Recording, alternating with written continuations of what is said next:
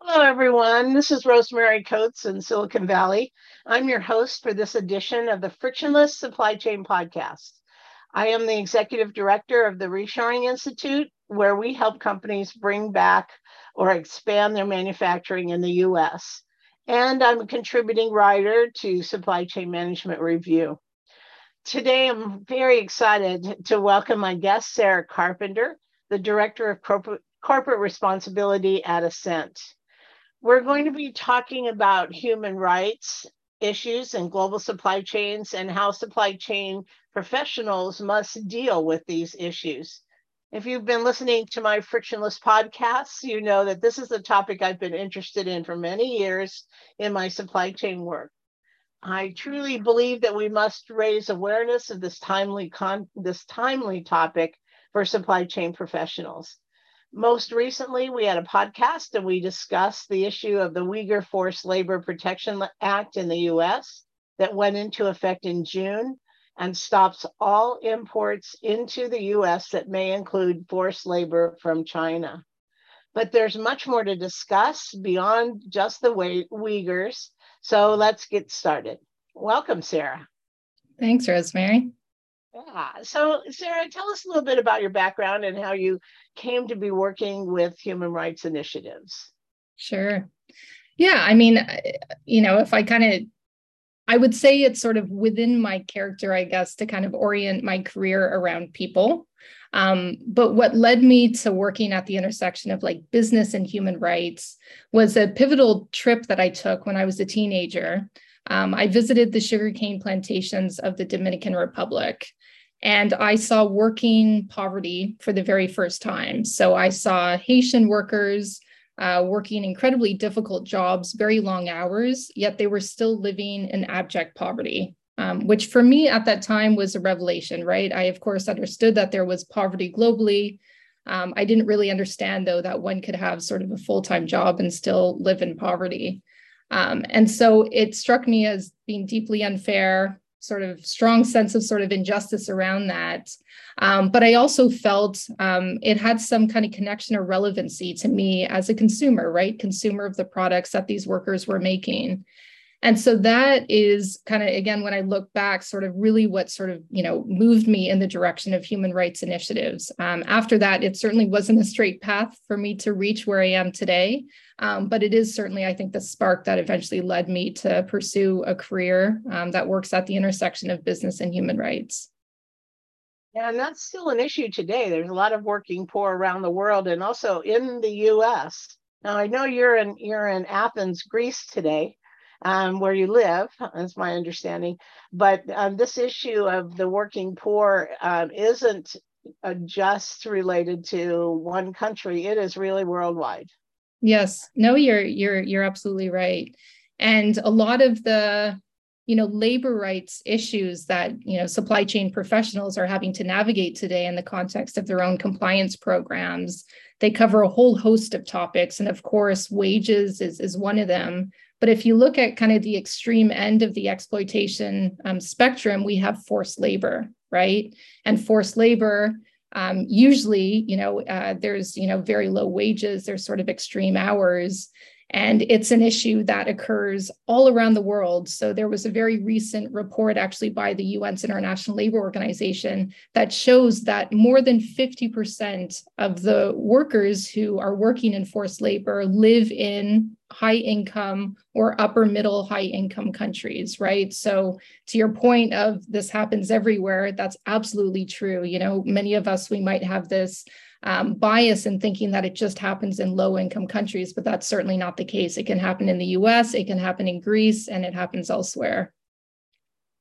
Well, when we're talking about forced labor, can you define that for us? Is it just prison labor, or what's included when we talk about that or have that term forced labor? Yeah, it's broader. It's broader than that. So really, it encompasses any work that's involuntary, and it takes place under the menace of penalty.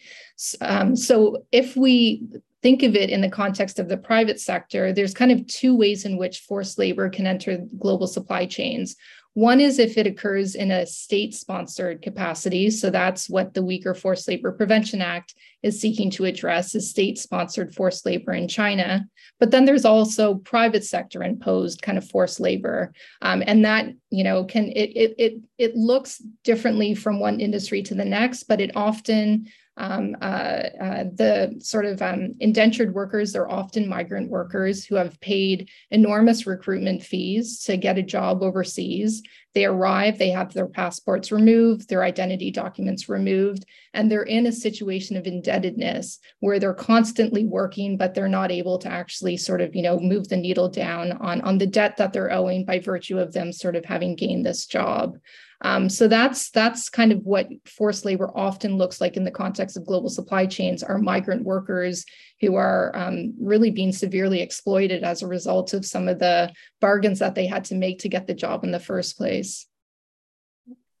Are there certain hot spots around the world for that sort of thing? I think I've heard before that the Middle East has a lot of migrant workers like that are in forced labor or sort of trapped and can't get out.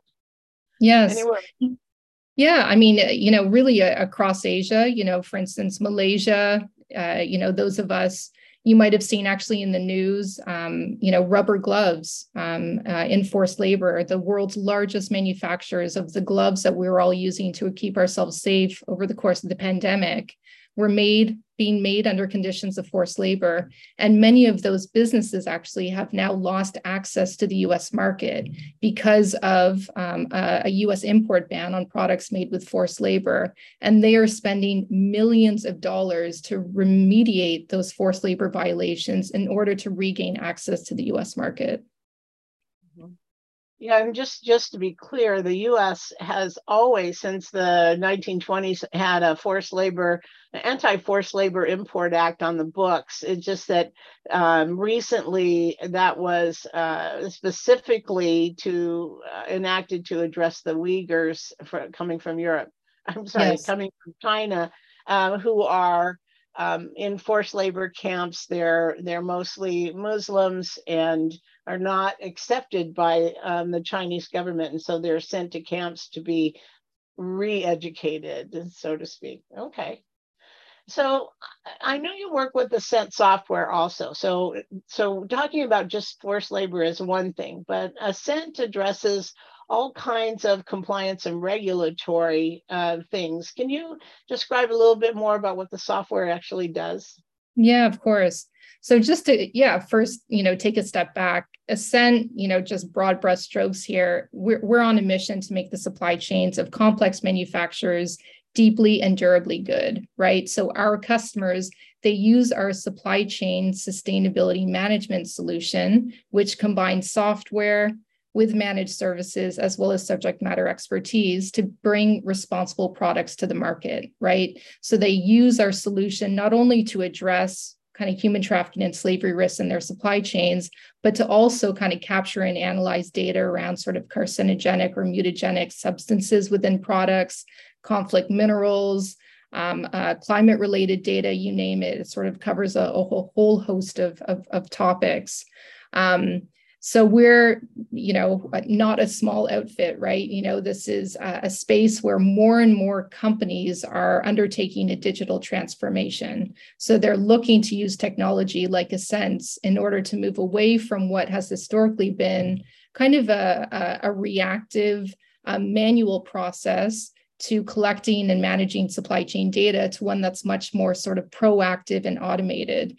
And so they're, turning to vendors like Ascent to help solve that problem. And so what we're doing for them is we are, uncovering what's hidden, validating what's good, and eliminating unwanted surprises in their supply chain.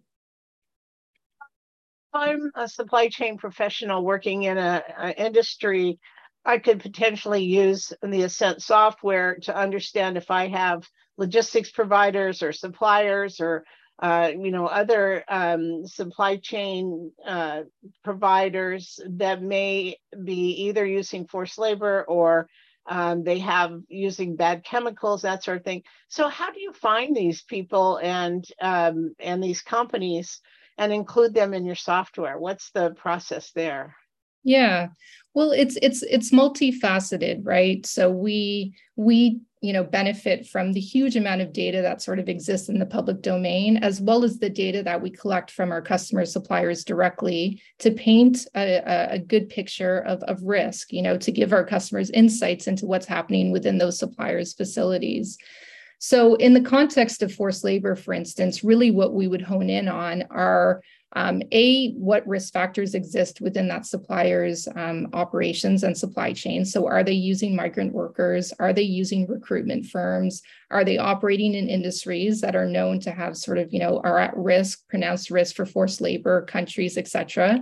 But then we want to understand, okay, in view of those risk factors, how well is the supplier then controlling for risk through their own management systems? Are they doing due diligence? Do they have policies against charging workers recruitment fees? Do they have policies against withholding passports and, identity documents? Are their employees being trained? Are they reporting on their progress? And we then combine that with the data that we collect from the public domain about that supplier. What is the media saying about that supplier? Is that supplier present on any denied parties list? And we bring that sort of data together to offer sort of a risk assessment for our customers so they can then prioritize which suppliers to focus in on for, more in-depth due diligence activities. That's terrific. Over the past 25 years or so, global procurement and working with global logistics providers has become so much more complex. I've had a long career in supply chain management, and I can remember when I first worked in purchasing right out of college, we looked up 3 potential suppliers in a big green book, Thomas Register. And then we called them and got quotes for price and delivery, and then we placed an order, and that was about it. In today's environment, understanding if you have, first of all, globalization really made a big impact. So now you're not just looking up suppliers in Indiana or Iowa or, California. Now you're thinking about global suppliers and who has what available, what are they making? But also, the added aspect of making sure that the suppliers are legitimate. They don't have forced labor workers. They don't have bad products that they're polluting the environment with and so forth. That's really important, a new aspect of a global supply chain professional's job. But I imagine, thinking about the whole world, it's, how do you possibly capture all these potential suppliers and the various aspects of what they're doing? How is that possible? Mm-hmm. Yeah, well, I would say technology makes it possible, right? Especially for businesses who have large, complex supply chains. What they're now being challenged with would, I think, be impossible for them to meet without the benefit of technology to help them sort of automate some of these arduous activities, routine activities, to really uncover what's happening in their supply chains. I would also say that even from a technology perspective, certainly what we're doing at Ascent is we're offering our customers a platform that allows them not just to have a one-dimensional view of their suppliers on human trafficking and slavery issues, but to also see that supplier from different perspectives. What about conflict minerals? What about REACH compliance? What about RoHS, Prop 65? What about carbon emissions, right? So that these different sort of impacts that all matter in the context of a supply chain can be looked at comprehensively so that businesses can make really informed strategic decisions on who they decide to work with and how they help sort of equip their suppliers to sort of improve their practices over time. Do you look at, do you include denied party screening in your compliance software? Okay. We do.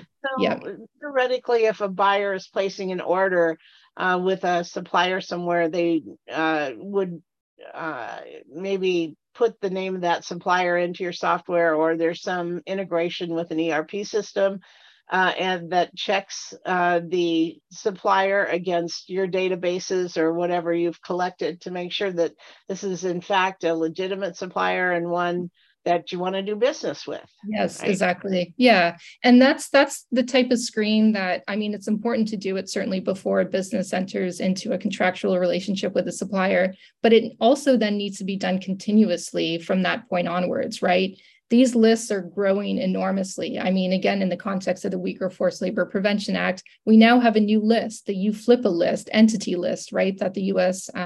Government is maintaining and sort of, intends to vigorously update per my understanding of what they've shared. And that's just one example. There's sort of a proliferation of these lists that businesses can actually, benefit from, utilize to help them sort of undertake that due diligence on their supply chain. So it's important not just to have that be just a one-off activity at the outset of a relationship, but one that's continuously done throughout the course of the partnership. And it's not just US, right? I mean, it's worldwide. The European Union, for example, has also their own lists and denied party screening. There are lists all over the world, Japan and everywhere, right? Yes. So absolutely. all of that is included in your software check. Yeah, okay. Absolutely. Yeah. The software, it's built for businesses with global supply chains, global complex manufacturers. So it's imperative that we take sort of a global perspective in how we, build our databases and our respective lists. I mean, you can see the complexity. Yes. How does a buyer or a supply chain professional is looking for a logistics provider? How in the heck do they know worldwide if these are legitimate suppliers? And they may have even visited the site or visited the supplier, but you don't know if they have violations unless you check it somewhere else. And the software is the solution to that. So, I want to step back a minute and talk a little bit about some examples. We know the Rana Plaza collapse in Bangladesh in 2013. I think it killed about 1,300 people, workers. And it was a wake-up call to a lot of companies. And for those in the audience that don't know, this was a garment factory in Bangladesh. And it was built on several stories above the street level that were faulty. The construction was faulty, and essentially cracks in the cement were recognized one morning, and everybody was told to go home, including all the garment workers who were, making pennies per hour. And then they were told, come back to work. They inspected the building, thought it was safe, and were told to come back to work the next day. And the next morning, the whole building collapsed, and many people died in that. And it was tied to forced labor in a way also, because it's my understanding that the workers were told if they did not come back to work, because many of them were afraid to go back into the building, and they were told if they did not come back to work, they would lose their jobs. So here they are, making minimum wage or barely surviving, working in a sweatshop sewing environment for these big global name brands like Benetton and several other big brands there. And if they lost their job, there weren't other jobs available. So, theoretically, it was go to work in an unsafe environment or let your family starve. Those were kind of the two options. And because they felt compelled to go into the building, they really were at risk, and ultimately many people lost their lives. So that was a very important, I think, pivotal point in looking at global sourcing and manufacturing, and the responsibility of a company, a supply chain professional, to have true oversight. So not just going to visit the factory once a year, but understanding what the building codes are, who are the workers, how are they being treated? I mean, a whole host of things that should be audited. Can you tell us about that pivot point from your perspective, and what happened after that? And are there other examples like that we should consider? Yeah. I mean, Rana Plaza, it in many ways, it's actually what launched my career. So I lived in Dhaka, Bangladesh for a couple of years.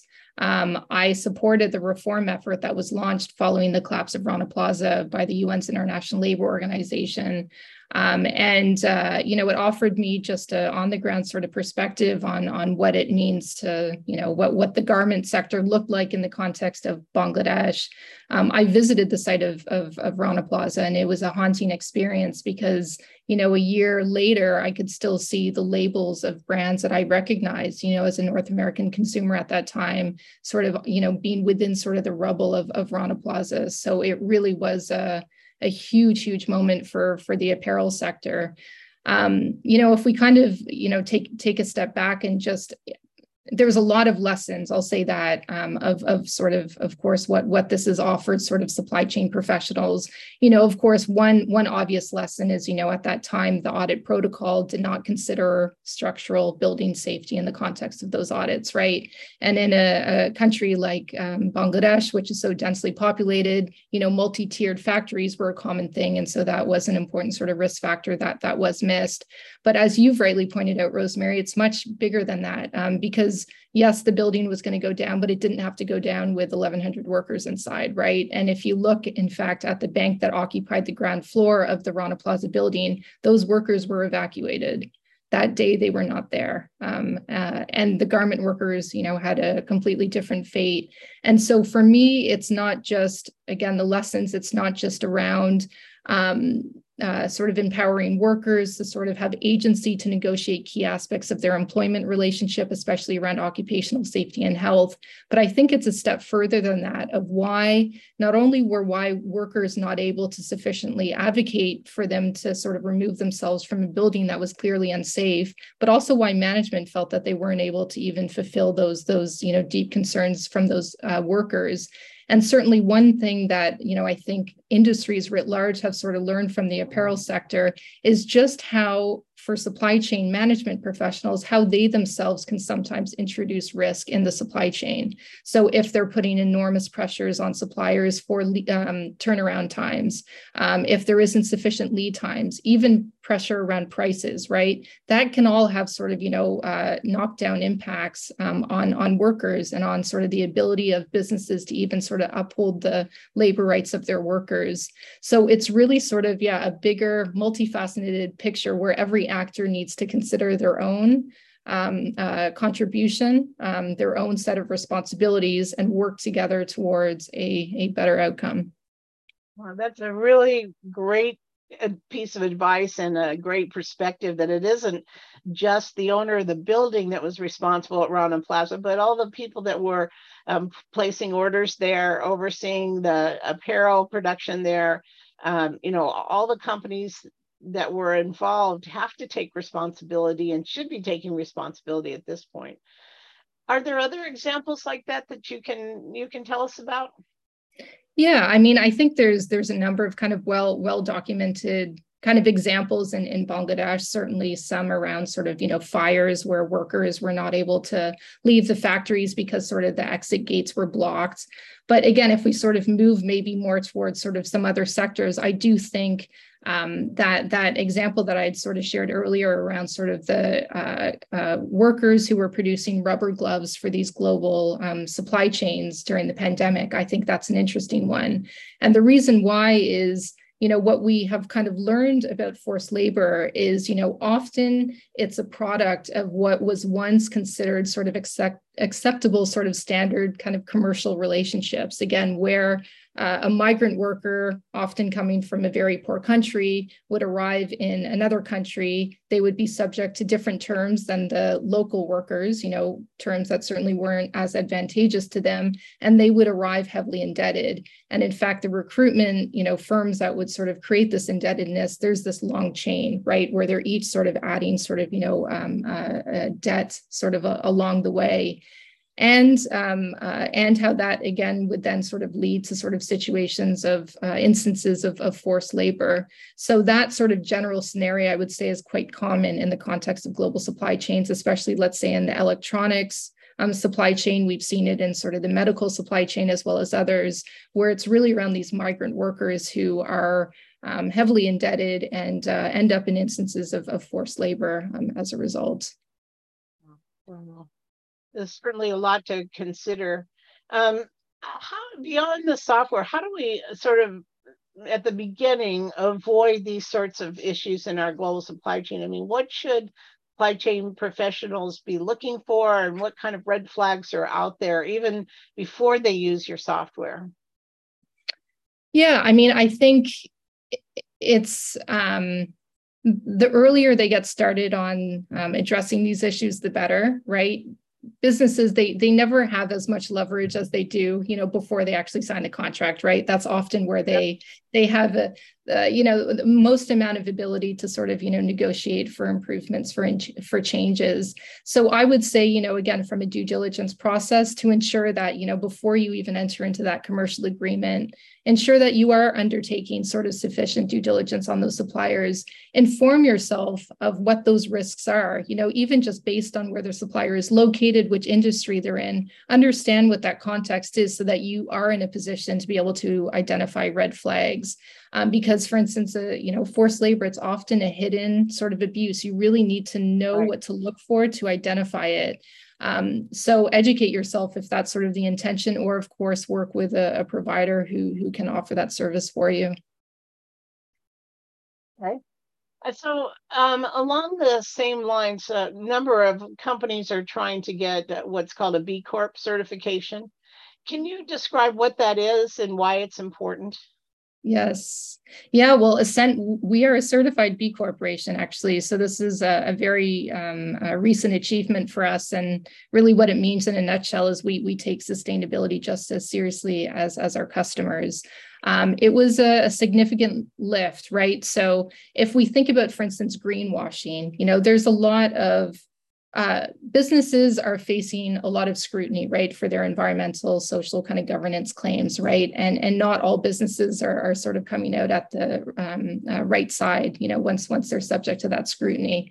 So the B Corp certification is kind of an antidote to that greenwashing risk, right? Because what it is it's businesses who are B Corp certified, they have been verified by an independent third party around their sustainability impacts and progress. And even beyond that, they, in many cases, have had to amend their articles of incorporation to ensure that their board is able to consider sort of the perspectives of a broad set of stakeholders when making decisions, and not just the shareholders. So it really, gets down to kind of the DNA of a company. But of course, for the supply chain professionals on the line, they have a great opportunity to help contribute to their employers and, becoming B certified organizations through their supply chain work, because a certification, of course, considers not only a business's impact within its own four walls, but also its impact within the context of its supply chain. So the work that supply chain, professionals are doing can actually contribute to points which could then lead to a B Corp certification. Yeah, really, that's really an important concept, that it isn't just how you might be polluting as a factory, but also your entire supply chain. So, Yes.